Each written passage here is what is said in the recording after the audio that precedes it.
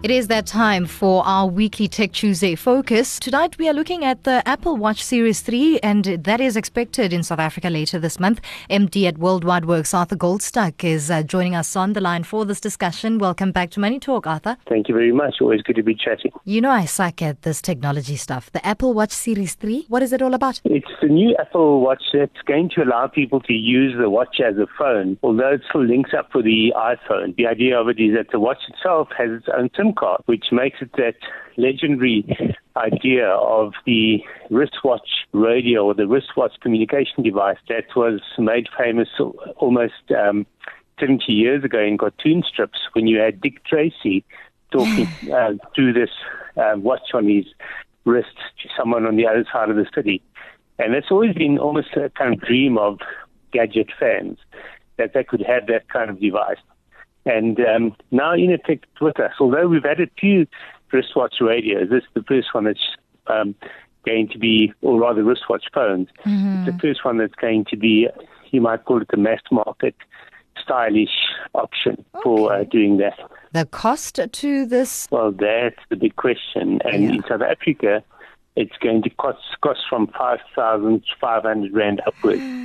So That's an expensive toy. It sure is. There's the 38 millimeter version that's going to be 5,500, and then a 42 millimeter version that's going to be 6,000 Rand. But you're going to be able to buy it on contract as well. Mm-hmm. So on contract, it'll be 256 Rand a month and 279 Rand a month from the iStore, which are the first people who will be bringing it in South Africa. It does have a lot of trinkles attached to it. I see on an article here that you are able to upgrade to this particular series by trading in your old Apple Watch. Do you know how that would work? Yes, that's one of the options that they are trying to introduce. So generally speaking, if you bring in your current device, you can get 1,000 Rand cash back on that device. So it's not a massive discount, but it certainly makes it slightly more affordable. So that's just one of many options that will start being emerging. I think you'll start seeing it being bundled with the phones themselves for a lower cost as well once the phones are here. But right now we don't have the new phones yet. I also see that play looking buckle on the watch is going to be changed. There is an option between a modern buckle or a leather loop. That sounds interesting to me. Yes, those are fairly expensive. Mm-hmm. So if you buy the phone in conjunction with an iPhone 8 upgrade, you're going to qualify for a free extra a buckle or leather loop band for the watch. Another fascinating feature is the music element. Apparently, you'll be able to sync your music to the watch. I think if you look at all of these elements in terms of being able to use the watch as a phone and being able to listen to your music from the watch itself, what you can start seeing is a move from the watch being dependent on the phone to the watch being an independent device. It still works best when used in conjunction with an iPhone. Yeah. But it can be moved away from the phone as well and used in its own right. So I think there's a lot for Apple fans and iPhone and Apple Watch fans to cheer about with this watch. The only thing that's not to cheer, of course, is the price tag. It's still pretty pricey. But if you're all into the Apple ecosystem and you're all in for every new Apple upgrade, this one's going to make you very happy. Would it be fair to say Apple is now playing in its own playground? I would say that this is Apple just improving its offering to probably going to feel that the Android watches has been at this point for a long time already. You've been able to get a lot more standalone functionality out of some of the Android watches from Samsung, LG, and so on. With long before Apple decided that the watch should actually operate in its own right.